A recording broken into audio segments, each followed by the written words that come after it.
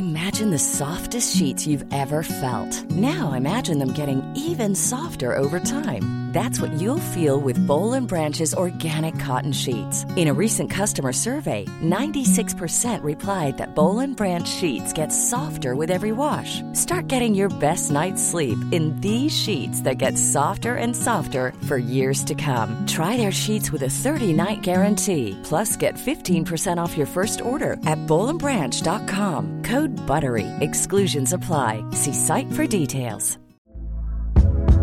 Hey there, it's Michelle Norris. I'm host of a podcast called Your Mama's Kitchen. When I travel, I'm usually looking for a way to find a taste of home when I'm not at home. And one of the things I love to do when I am at home is entertain. And Airbnb allows me to do that. When I was in California recently, I rented a house that had a great kitchen. And when we were sitting around the table, we were all thinking, we're in someone else's house. Someone could be in all of our homes as well.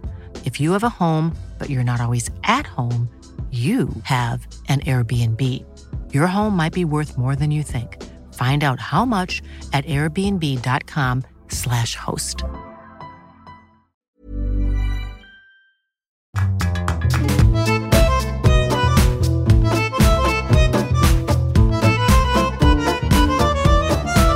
Hello and welcome along to Writer's Routine. This week we're chatting to John Wray. His new novel is Gone to the Wolves. It's out now. We talk about why when he writes, he hides. Also why he loves moving between genre and switching up the stories he tells. And you can hear how much his view of his writing changes as he moves through the drafts. I almost always find that my opinion is profoundly changed about what I've worked on when I enter it into word processing software and give it a quick reread. I almost always find that my opinion of my writing has plummeted. I almost always think it's complete garbage. But at this point, I know that's going to happen, and I'm able to work through it without a major crisis or meltdown. It's all on the way with John Wray in this week's Writer's Routine.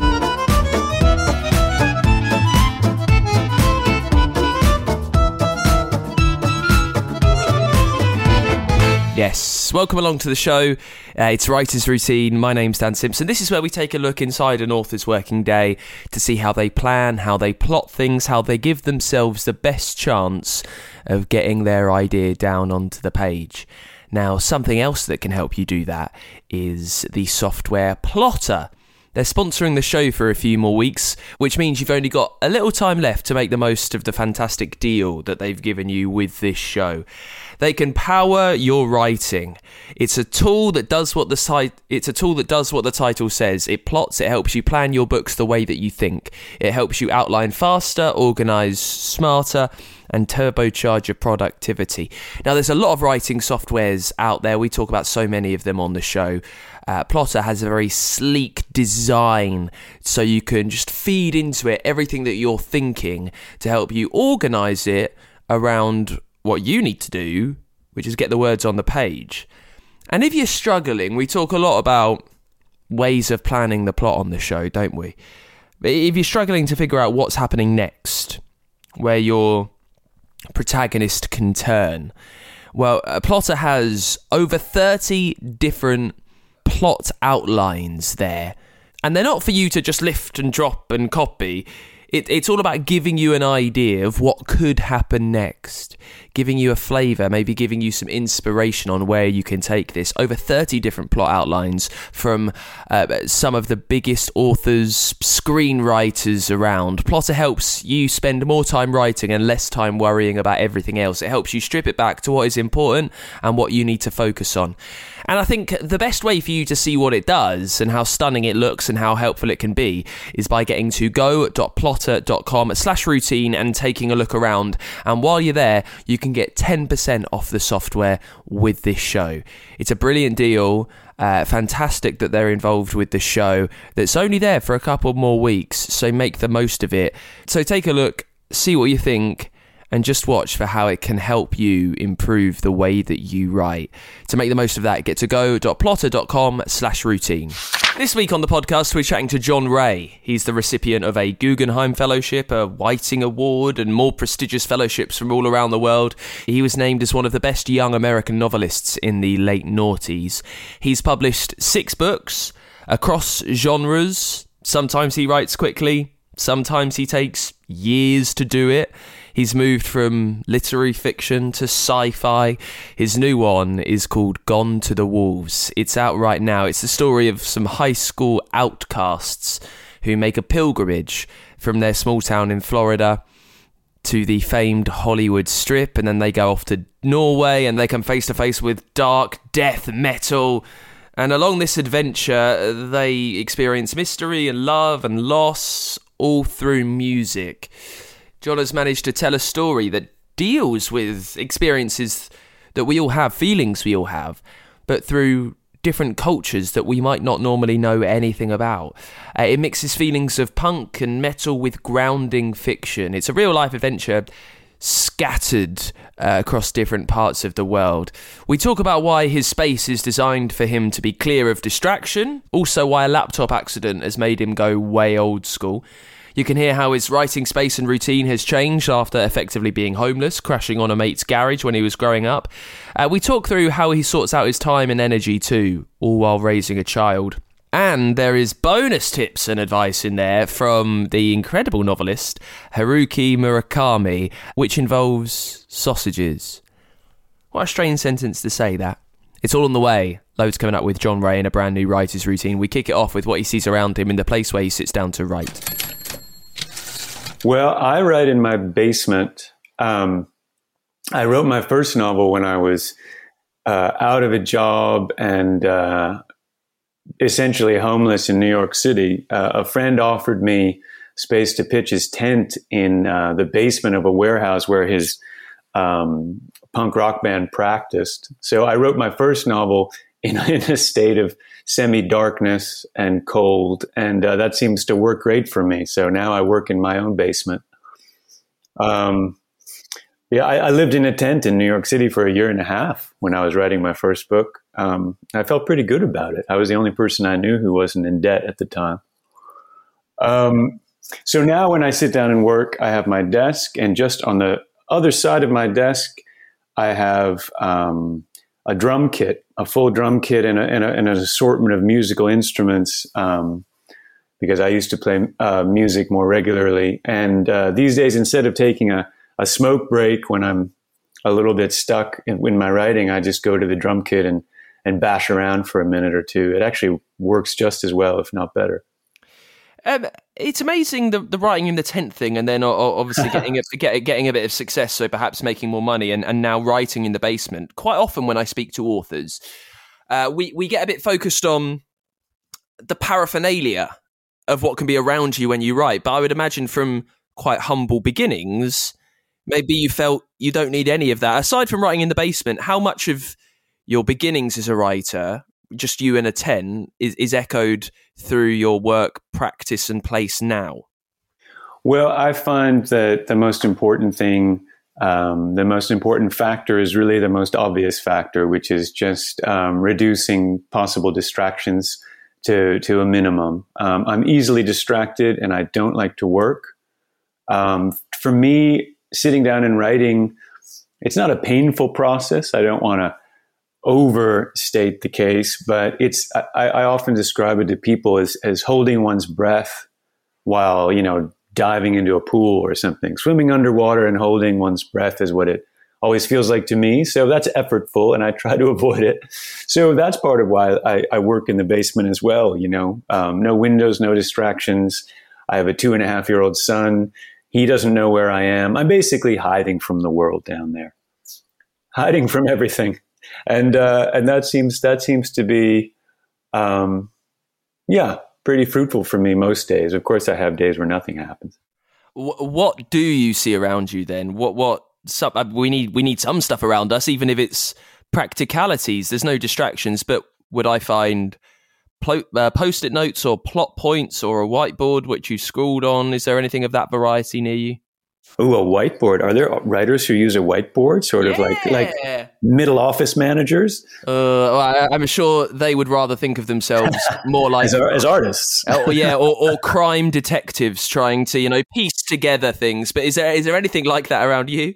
Not these days. I have in the past. I find that every book kind of dictates its own protocols and its own working methods. It is quite different for me from book to book. I have had projects, larger, maybe more complex books, at the end of which I had an entire wall just covered in notes, sometimes written directly on the wall, things I'd torn out of magazines, things I'd found on the street while going for walks, But these days, it's really just a dark, I don't want to give the wrong impression. My basement is actually nice and comfortable and warm. It's not dripping or dank or anything.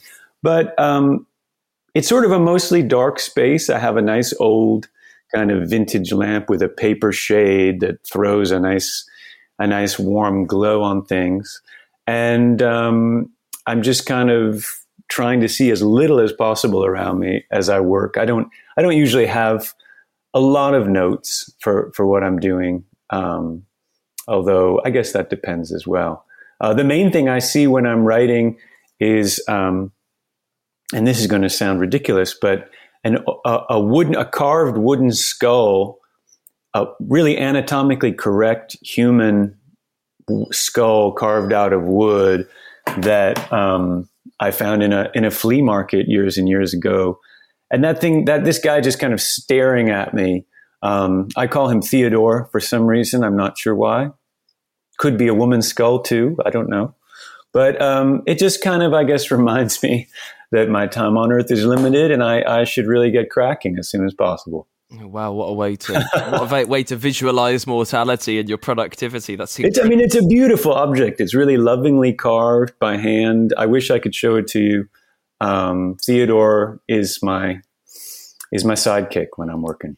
And what's the general setup of what you're writing on? We can get like a little bit niche and nerdy. Like, what software do you use, and maybe most vitally, what typeface, what font are you working with, John? Well, it's interesting that you should ask me those questions because neither of them apply to my writing process, because I write on an electric office typewriter from about 1984, manufactured by Brother, the kind that always gives off that kind of faintly annoying, stress-inducing hum when it's not being actively typed on. It's an extremely ugly typewriter. I don't want to give your listeners the impression that this is some kind of aesthetic thing. It's a really, really ugly office typewriter that used to belong to my grandmother. In the year 2023, when your capability to write on almost anything, on any software that can make it so easy for you is abundant, I sometimes hear from authors that they write by hand, maybe the first draft. They enjoy the tactility of that. They think there's some connection, which is perfectly fine. But in describing your typewriter, you've called it ugly and stress-inducing. So I am wondering, why still crack on with it? I mean, writing by hand is all very well, I think, for many people. But to me, that's a bit too precious. I really try to avoid anything that could possibly romanticize or glamorize the writing process. For me, that would all lead to all sorts of issues. I think mentally, I would feel a certain pressure then to write at a certain level or about certain topics. I don't know. So that's why I don't write longhand or write on a beautiful old royal typewriter from the Second World War or something. I really intentionally chose the ugliest, most irritating writing implement I could find. I don't write on laptops for various reasons. I have bright screens give me a kind of pain in the head if I stare at them too long. And also, back when I was living in that tent underground that I was talking about just a moment ago, it really was this sort of industrial basement of a warehouse. And there was a moment when I was gone and a pipe burst. And my laptop, which had been sitting down there full of, I don't know, I think I was about 45 pages into my first novel, was just completely sizzled to a crisp. It was just, I came back and there was nothing to be done and nothing to be salvaged from that laptop. So ever since then, I've avoided writing on a first draft on anything that's electric, because I would be walking around worrying all the time that my laptop was being soaked. I'm aware that this is not a rational thing, because one can back up one's documents now, I'm told, on a thing called, I think you could put them into the fog. I think that's the term. Yeah, we're getting there. Something like that. The mist. But see, I don't like the sound of putting things into the mist or the cloud. That doesn't sound good to me either. So I'd rather just have them on paper. It also just gives me a really primitive sort of satisfaction and pleasure to know that when I hit the Q key, that a Q will magically appear on the paper in front of me. I can always go back and exit out, because I'm also a terrible typist, so I'm constantly making mistakes, which means that my first drafts end up looking like some kind of cipher or Cold War code. But it just works for me. I really find that, as varied and idiosyncratic as human beings are in their general lives, writers are so, I'm sure you found this on your show, every writer has a completely different way of going about it. And the only real advantage to maturing, quote unquote, as a writer is that you figure out what doesn't work for you and you narrow things down to what does. Well, let's touch on that then. What have you discovered? And we'll get into the writing day and the actual process in a second. But what have you discovered doesn't work for you? Oh, so many things. So many things do not work for me. Having anyone around me when I'm writing, having music in the background. I've always been so envious of visual artists that I know who can go into their studio and blast the, Wu-Tang Clan and just get to work. And a lot of, I think, visual artists are helped by having music, because it sort of allows them to stop obsessing too much about things. I would love to be able to do that, but I have to be down in a dark basement. Writing on a word processor for the first draft, I've done it. Maybe I think on 2 of my books. And of course that speeds the process up, but that's exactly the problem for me. I don't want the process to be sped up. I actually want to slow it down as much as possible. And I want to have to type my entire first draft enter it into a computer for the second draft, because it forces me to really, on some level, process every choice that I made in that first draft. And it means that there's a big leap forward, I think, in my writing, in readability and quality, from that scary looking first draft to the second draft, which is the first one to be entered into word processing software. You mentioned the benefit of maturing as a writer is you get to know what you don't like, and you say that you want to slow it down. You want to be very conscious of creative decisions that you're making. Throughout your career writing novels, when did that become apparent to you, that working slowly, being very considerate over the words you're putting down was vital to how you write? I think that became clear to me very early on. Like most people in their teens or 20s, I was very impatient. And it was a truly horrifying moment when I first realized just how long it was going to take to finish the book that I had started. I think, like a lot of people, I thought, well, if I manage to write a page a day and I'm writing a short book, let's say it's 212 pages long, I'll be done in exactly 212 days. And that, of course, is just not true. I mean, I do know some really amazing writers who work swiftly and extremely efficiently and don't have to do a lot of revising.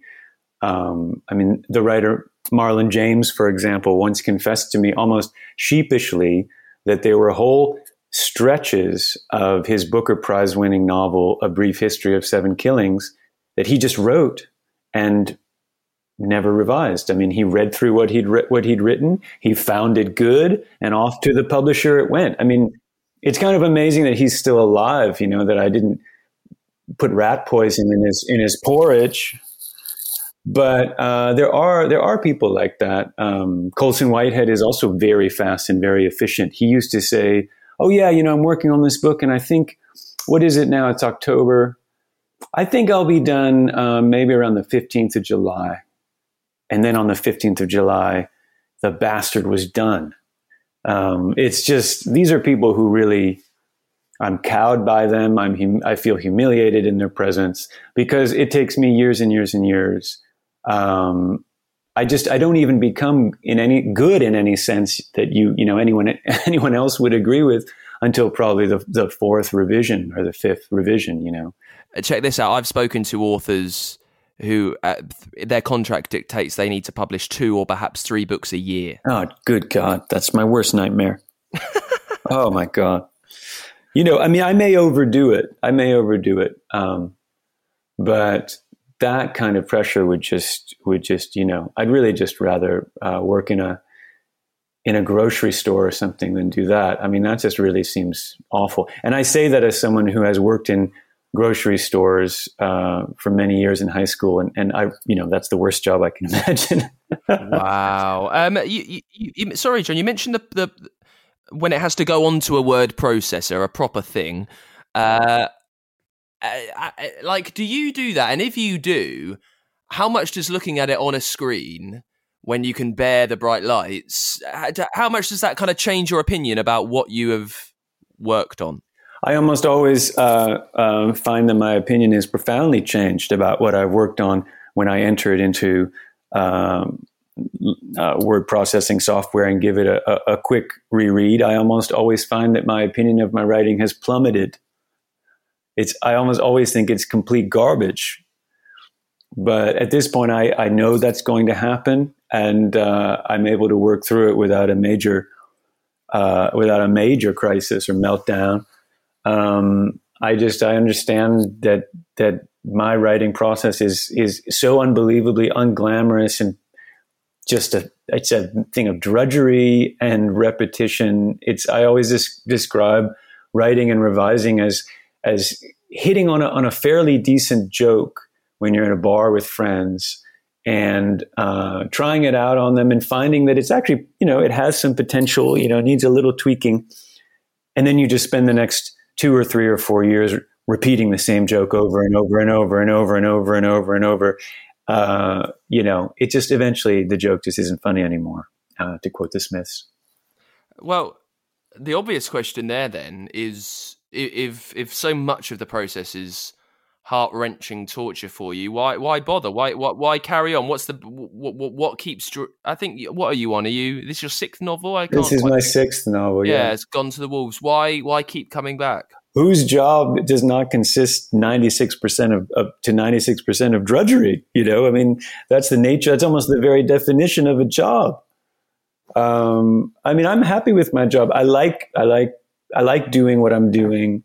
From like the middle distance, taking a few steps back regarding what I do each day, it seems quite all right to me. It simply feels like the right thing for me to do. I didn't always intend to become a writer. I tried out many different things. I always wanted to do something, I suppose, something creative. But I floundered and flailed around in almost every branch of the arts at one point or another. And writing was the one that it was the only one really that seemed to work. I suppose that's the short answer for why I do it. I wake up in the morning because my son Julian is screaming or laughing or giggling. And either he comes into our room, or my wife or I will rush over to his room, because he's usually in a fairly good mood until he decides he's not, which is happens within about 3 or 4 minutes. when we figured out who's doing what in terms of the getting child ready for daycare preparations, I'll find a moment to slip out of the house. I live in Park Slope, Brooklyn, on sort of a hill, a pretty neighborhood. And I just walk down. Fortunately, I only need to walk about half a block to my local coffee shop, which is called the Hedgehog. And I go into the Hedgehog with my little tin cup that I bring every day. The baristas think that's hilarious. I'm the weird man with the cup. I get myself a cappuccino with whole milk. Sometimes I'll get a croissant, sometimes not. Then I rush back to the house in time to accompany my son to his daycare, which is not too far away. We can walk there.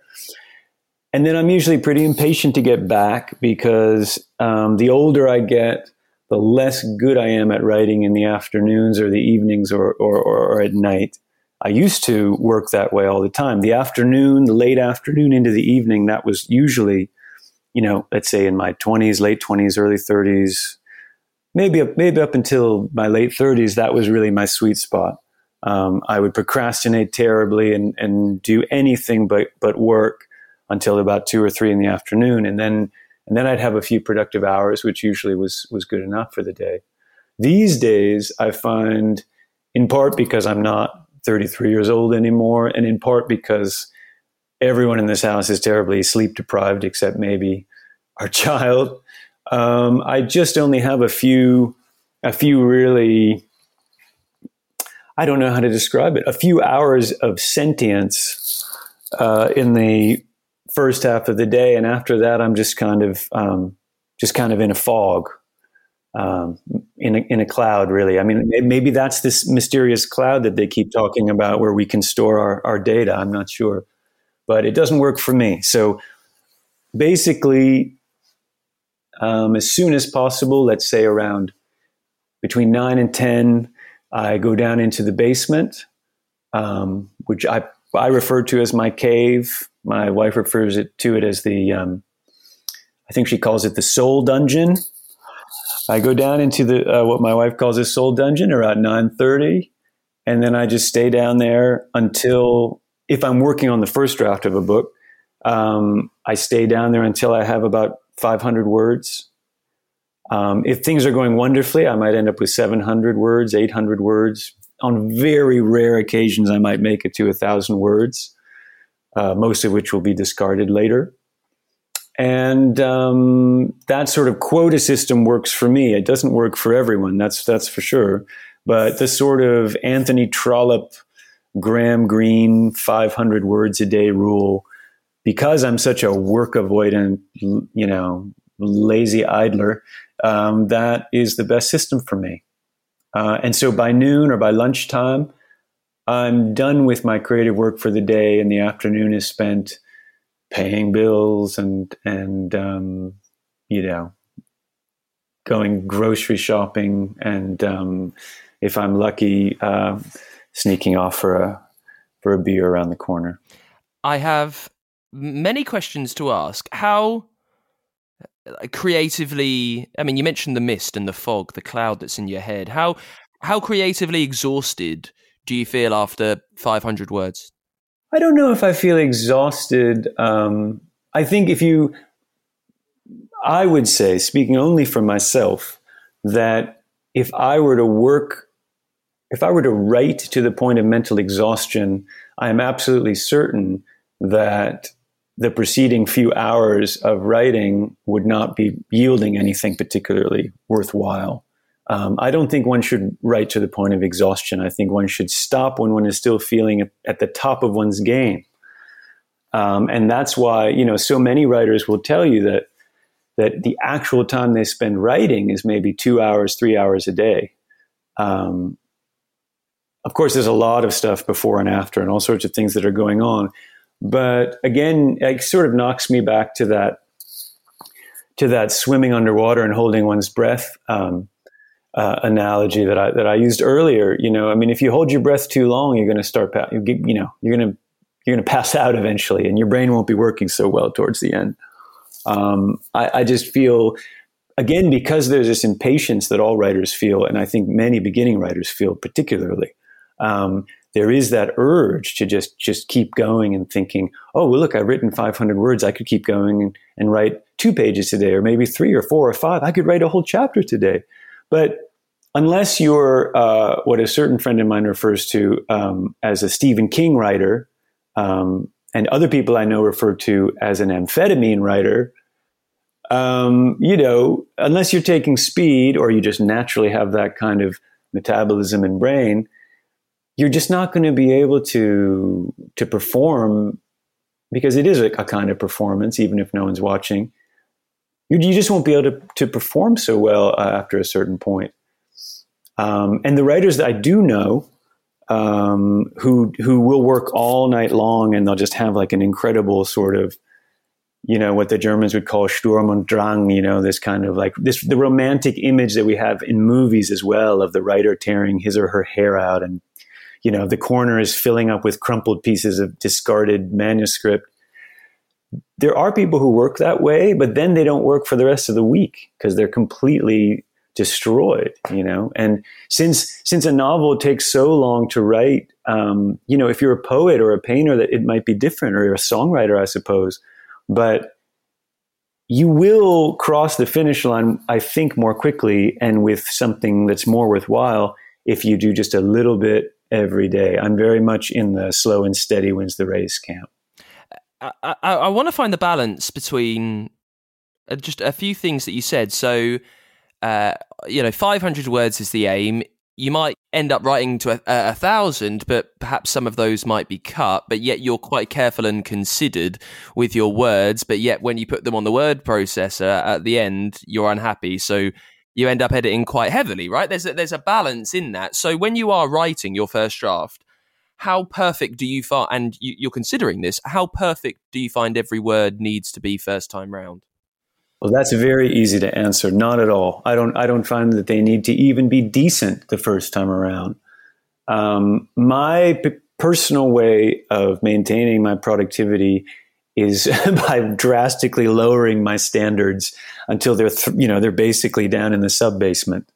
I even joke with friends, other writer friends, that when they say they need to go work on their manuscript for the day, or work on their novel, where they would say that, I usually just say, at least in the quiet of my own mind, extrude the product. And that is a phrase that I first encountered in an industrial advertising video. That I had a brief job when I lived in Texas, working as it's almost too much to say a film editor, but helping to put together sort of what were called industrial videos, which were basically just videos that companies were making for internal use, to show to employees and so on. And one was for this PVC pipe making company. And this phrase, extrude the product, kept being used over and over in the video. And I thought, I think that may be the single least romantic or glamorous way to talk about writing that I've ever heard. Not that they intended it to refer to writing. And I thought, if I just think of it that way, I will never be inhibited. I mean, the downside of that is then you have more work when you're revising. You go back to that first draft and you're like, my God, this was literally written by a chimpanzee on ketamine, And then you obviously have to do a lot of work to get it to a place where anyone else would want to spend even a minute of their day reading it. Yeah, well, I guess that they say in the first draft you're telling your story to yourself, and maybe that's what it is. Maybe it is a chimp on ketamine for a little bit. We all have a little chimp on ketamine inside us. If there's only one takeaway from today's conversation, it should be that. One size fits all seemed like a good idea for clothes. Nice dress. It's a t-shirt. Until you tried it on. Same goes for your healthcare. That's why United Healthcare offers a variety of flexible, budget-friendly coverage for medical, vision, dental, and more. So whether you're between jobs, coming off a parent's plan, or even missed open enrollment, you can find the plan that fits you best. Find out more about United Healthcare coverage at uh1.com. That's uh1.com.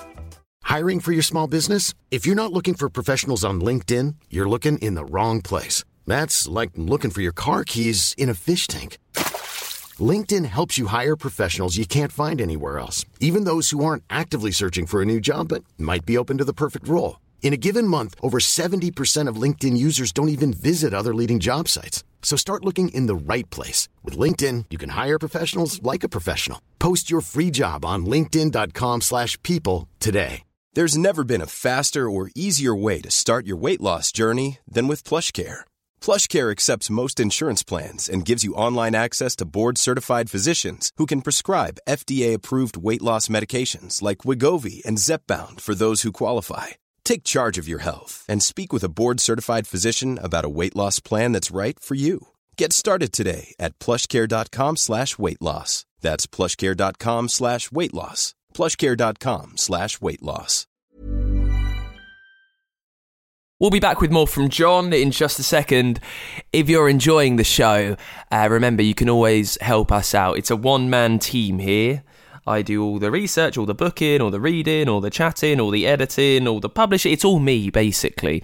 If you would like to help support me doing this, and if you'd like us to carry on bringing you these chats with some of the best authors around as often as possible, you can do that by backing the show over at patreon.com/writers routine. By pledging to help us out there, you get our immense gratitude as always. You get merch, there is bonus content, there is even a way for your book to sponsor the show. So if you've published something, if you don't think it's had the plaudits, the praise, the press that it's deserved, if you need someone to sing from the rooftops about it, let me do that. You can make that happen by pledging and becoming a backer over at Patreon. And I know I say it every week, but it really is important to emphasise. I know that times are tight. I know that no one can really spare a lot, so anything that you can send over goes an extraordinarily long way. I really do promise that. And it just means we can carry on bringing you these chats with the best writers around as often as we can. To help that happen, have a thought about backing us, pledging to support the show at patreon.com/writers routine. Let's get back into it then, chatting with John Wray about his new novel, Gone to the Walls. It tells the story of some high school outcasts, some metalheads who make a pilgrimage to Hollywood and then to Norway. They experience all of the death metal and learn a lot about love, loss and life in between. It's what I love about, well, books and doing the show, getting to chat to authors. I get to speak to writers of completely different books across all genres, and by learning about them and why they wrote it. And I think it makes you more open to reading something that you would never normally encounter, chatting to the author about their motivation behind the story. And I really like discussing that with John in the part you'll just hear. We also talk about why he's keen to move through genre. There is also an amazing bit of advice from the author Haruki Murakami, well, second-hand advice from John, really, which involves Bratwurst, of all things. It's an odd combination for the show, nothing we've really touched on before. Let's get back into it, shall we, with John Wray chatting through how much he plans an entire year of book writing. Well, I used to be, again, to refer back to Anthony Trollope, he was famous for not only having a daily quota of words, I believe in his case it was 1,000 words, which he would write before he went to his day job at the post office, which is also kind of astonishing. But he would never fail, apparently, to hit that word quota, weekdays, weekends, completely, immaterial when it was. He would never fail to hit that quota. And he claimed that if he finished a novel at word 784 of his 1,000 word quota, he would simply use the remaining words to begin the next novel the same day. And when I was beginning as a writer, or I suppose not, when I was beginning my career as a published writer, I really aspired to that approach I never achieved it, of course. It's completely insane. But if you take as long to write your books as I do, I think my fastest work was maybe 3.5 years, and the longest it ever took me to write a book was 8 full years. Yeah, I was looking at that would have been the gap between Lost Time Accidents and Lowboy, That's right? right, exactly. Lowboy was, I think, my fastest, and Lost Time Accidents was the longest it took me, just shy of 8 years, I think. I just felt that I didn't have the luxury to then take a year off, or I don't know, go for a long walk through the Rocky Mountains with dear friends, reminiscing about old times. I just really felt that I had to have something queued up and ready to go when, if possible, even begun before the preceding novel had been published. My goal was always to be kind of midway through or deep into the first draft of something when the preceding book actually hit the bookstores. And I was able to do that quite well for a very long time, in part because it took me so long to write my books. I had plenty of time to sort of daydream and fantasize about all the books I would rather be writing than the damn thing I was trying to get finished. So I usually always had 2 or 3 or 4 potential projects in mind by the time I was done. This book, actually, Gone with the Wolves, which was the most fun I've ever had writing a book. Nevertheless, after it was finished, I haven't begun anything new. It's partially because we have this small child, and because I'm trying to take as much of the work in that direction off of my wife's shoulders because she's going back to work. I haven't begun anything new this time. I'm not in a great hurry, and I do have 2 or 3 things in mind. But from a purely pragmatic or kind of financial point of view, it's always best to have something queued up and ready to go, I would say. Just in that gap between Lowboy and Lost Time Accidents, that was the longest, as you said, 8 years. How did you keep pressing on with that? I know that for me, I have such a dreadfully short attention span that perhaps if I still couldn't get it done after a couple of years, I would put it in the drawer and it would be forgotten about. And what made you keep coming back to it for 8 years? Well, I'll tell you quite honestly that was 3 or 4 years into that process, or once it had become the longest I'd ever spent on a book with no end in sight. Those few years there, let's say the 4th, 5th, and 6th and 7th year, I don't know, the second half of that was the one period in my writing career that was truly painful and difficult, because I found myself in this position 3 or 4 years into this project of feeling as though I didn't want to go on. It didn't seem to be working. I'd taken on a topic which was essentially experimental physics, this certain very difficult period of physics that I wasn't sure I was intellectually the equal of in any way. I really felt that I was in over my head, and there were all sorts of structural challenges, and there were different kind of tones and styles in the book, some of which seemed to be working for some people, and others were working for other people, and no one could agree. The only agreement was that it wasn't working as it stood. That was a really brutal period, but I felt I'd already spent 3 or 4 years. I was in so deep that I couldn't bring myself to just cut and run. It was just intolerable and unacceptable. It just wasn't an option for me. What's funny is that when I finally did finish the book, I felt that it was in some ways the most personal and the most kind of purely, I don't know, reflective of the type of books I would like to write, in the best of all possible worlds that I've ever written. And I think of all my books, it's the one that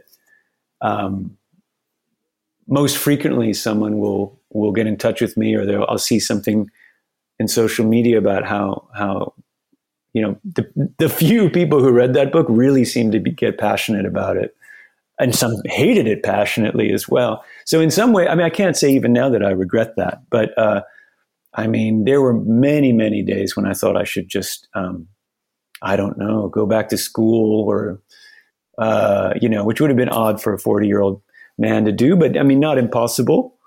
I just, if someone had offered me a job as their pool boy, I probably would have taken it.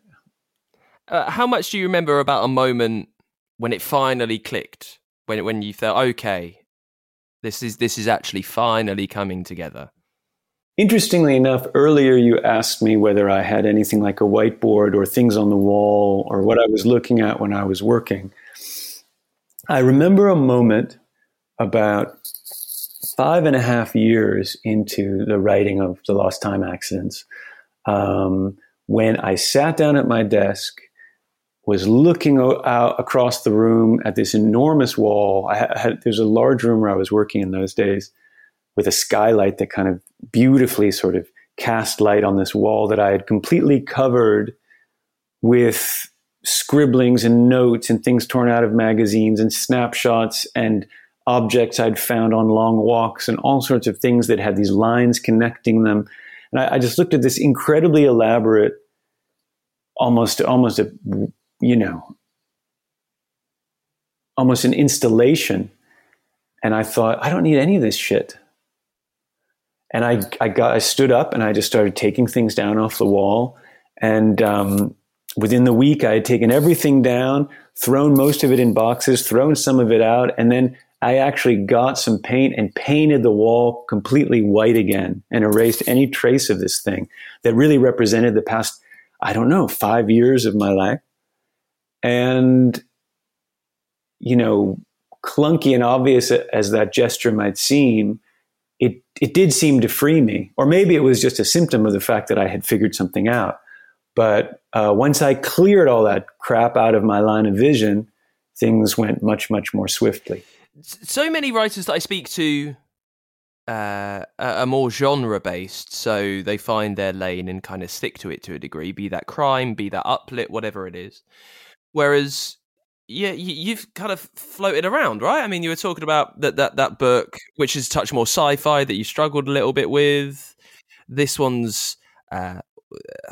it's hard to kind of frame it, but it's this kind of it's a metal rock themed book, for want of a better, more succinct phrase. Why is that for you? Why are you kind of focusing on so many different things, always wanting to experiment with something new? Well, I think for that very reason, it takes me a long time to finish a book. It's always like the beginning of a whole new education for me when I start. And that's what excites me and gives me the kind of momentum and curiosity and drive to tackle such a long, years long project. And usually when I'm finished with whatever I've been doing, I'm kind of done with it. I mean, I feel like life is too short. The prospect of just going back and embarking on a new project that would be essentially a variation on what I had just done, it sort of depresses me, I suppose. And this creates problems for me as well. It's part of why it takes me so long each time, because I have to find my way forward. I have to settle on the kind of mood I want, the structure that best suits the story, the tone I'm going for, the just in terms of language, the sort of style I'm going to use. And I'm really learning as I go, which then, of course, means that I have to revise quite a bit more than I might otherwise have to. And also, I just love so many different genres. I've written books, as you mentioned. The Lost Time Accidents was my sort of celebration of and tribute to speculative fiction and SF. And I've written books that have more than a touch of the fantastical to them. I've written books that are very, very naturalistic, sort of historical fiction. And I suppose a few other books that are just labeled literature because bookstores don't know where to shelve them exactly, but for me, that is the core satisfaction and excitement and joy of writing, is to discover whole new things that you're capable of and find things out about yourself that you didn't know. Sometimes you discover things that you're absolutely not capable of, and those just have to go straight into the trash can. This novel is sort of set in the heavy metal demi-monde, you could say, of small town Florida in the 80s. The characters are almost exactly the same age that I would have been at the time. And even though it really does play in this sort of world of this sort of subcultures of people who are metalheads, at least that's what we call them in the United States. Do you know what you call them in England? Someone who's really, really into metal? Is that a Hesher?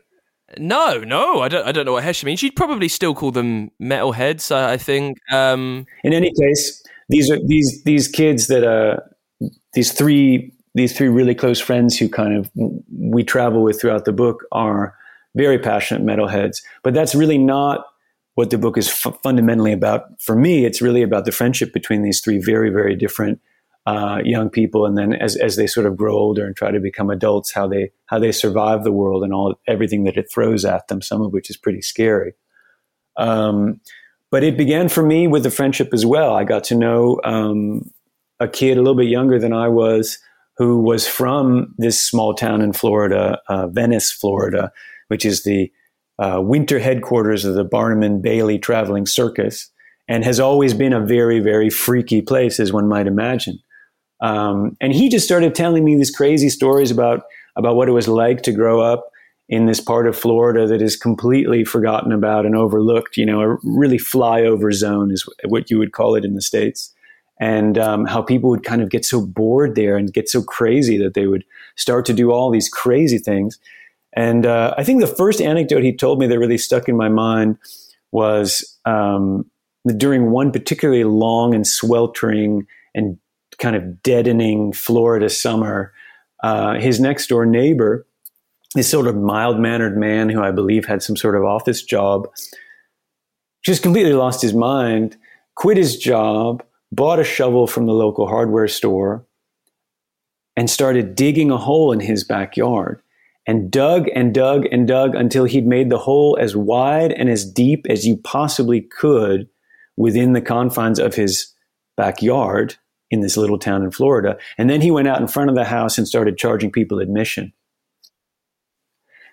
And when he told me that, I just thought, oh my God, I mean, this has to be put into a novel somehow.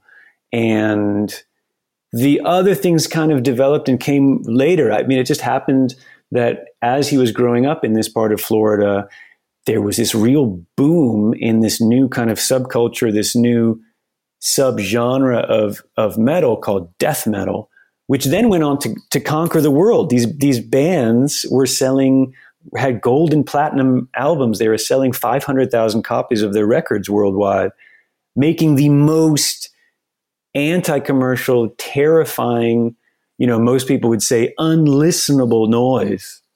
So a fascinating time to be a teenager and going to shows and kind of discovering yourself as a fan of underground music. And from there, it just kind of took off. And I would love to say it wrote itself, but that's not quite true. You say it took off, and we've heard about the quite long process that it requires for you to write a book. How much kind of planning comes into it when you have that idea? You want to focus on these kids down in Florida, the man with the big pit. Is it just a case of you going to your typewriter and typing away? How much planning is required for you to embark on telling a story? Again, it depends on which story I'm telling. I'm certain that writers who primarily write crime fiction need to put a great amount of time and attention and care into plotting and the architecture of the books that they write. I'm much more intuitive. If I have my characters, let's say I have 2 or 3 or 4 or 5 characters more or less in my head, and I kind of understand the things they want from one another and don't want from one another, and I have a location, and most crucially, when I've hit on the kind of rhythm and style that I would like to use, it's quite intuitive from that point forward. And many writers that I adore work that way, even though sometimes it seems as though you're cheating because you're not really putting in the kind of level-headed, calm, objective work, planning and structuring the novel. I just simply don't work that way. I was once, for a whole series of strange reasons, in Tokyo, Japan, and a long time ago got to know the writer Haruki Murakami, in part because we were both passionate record collectors and we would just go shopping for vinyl albums. And once, when I was quite stuck with an early novel of mine, I kind of spilled my guts to him and told him that, I felt that had painted myself into a corner and I had no idea how to proceed, and I should have planned everything out. And he kind of looked at me, and the first thing he said was, do you like that? Do you like that sausage that you're eating there? We were having lunch in like a kind of German kind of beer hall style restaurant in Tokyo. And I was eating this bratwurst, and I said, "This bratwurst, you mean?" He said, "Yes, the bratwurst."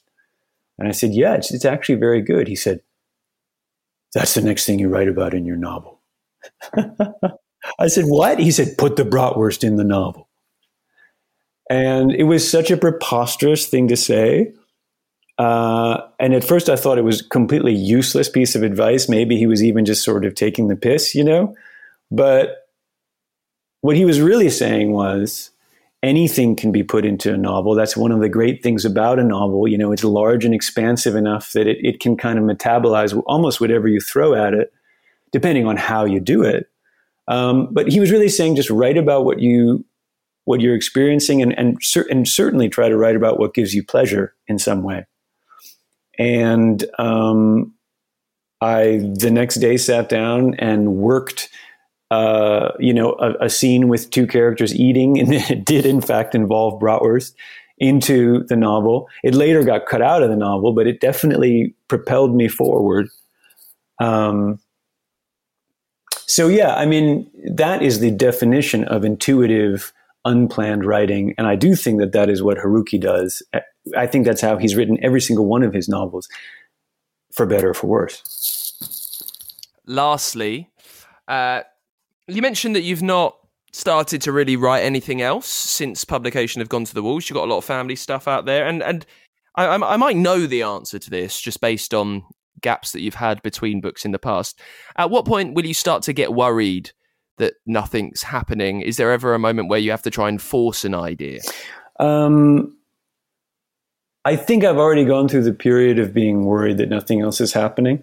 And fortunately, over the last month or two, new ideas have come to me, and I've also sort of remembered some things that I'd considered doing in the past. So I find myself in a very happy situation again, just with a 1-year delay of having 2 or 3 or 4 potential projects in my head.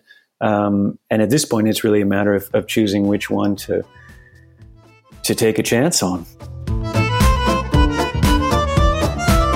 Thank you so much to John Wray for coming on the show. That brand new book, Gone to the Wolves, is out right now. Next week, we're chatting to prize-winning author Corey Ajmi about her brand new novel, The Marriage Box. In the meantime, you can support the show, patreon.com/writers routine.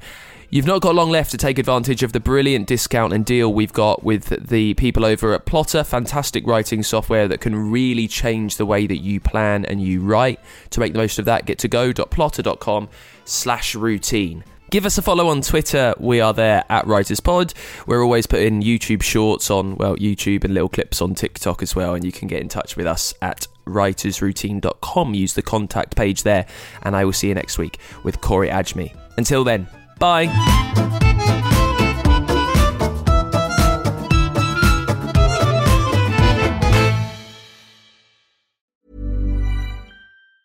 Hey, it's Danny Pellegrino from Everything Iconic. Ready to upgrade your style game without blowing your budget? Check out Quince. They've got all the good stuff, shirts and polos, activewear, and fine leather goods, all at 50 to 80% less than other high-end brands. And the best part? They're all about safe, ethical, and responsible manufacturing. Get that luxury vibe without the luxury price tag.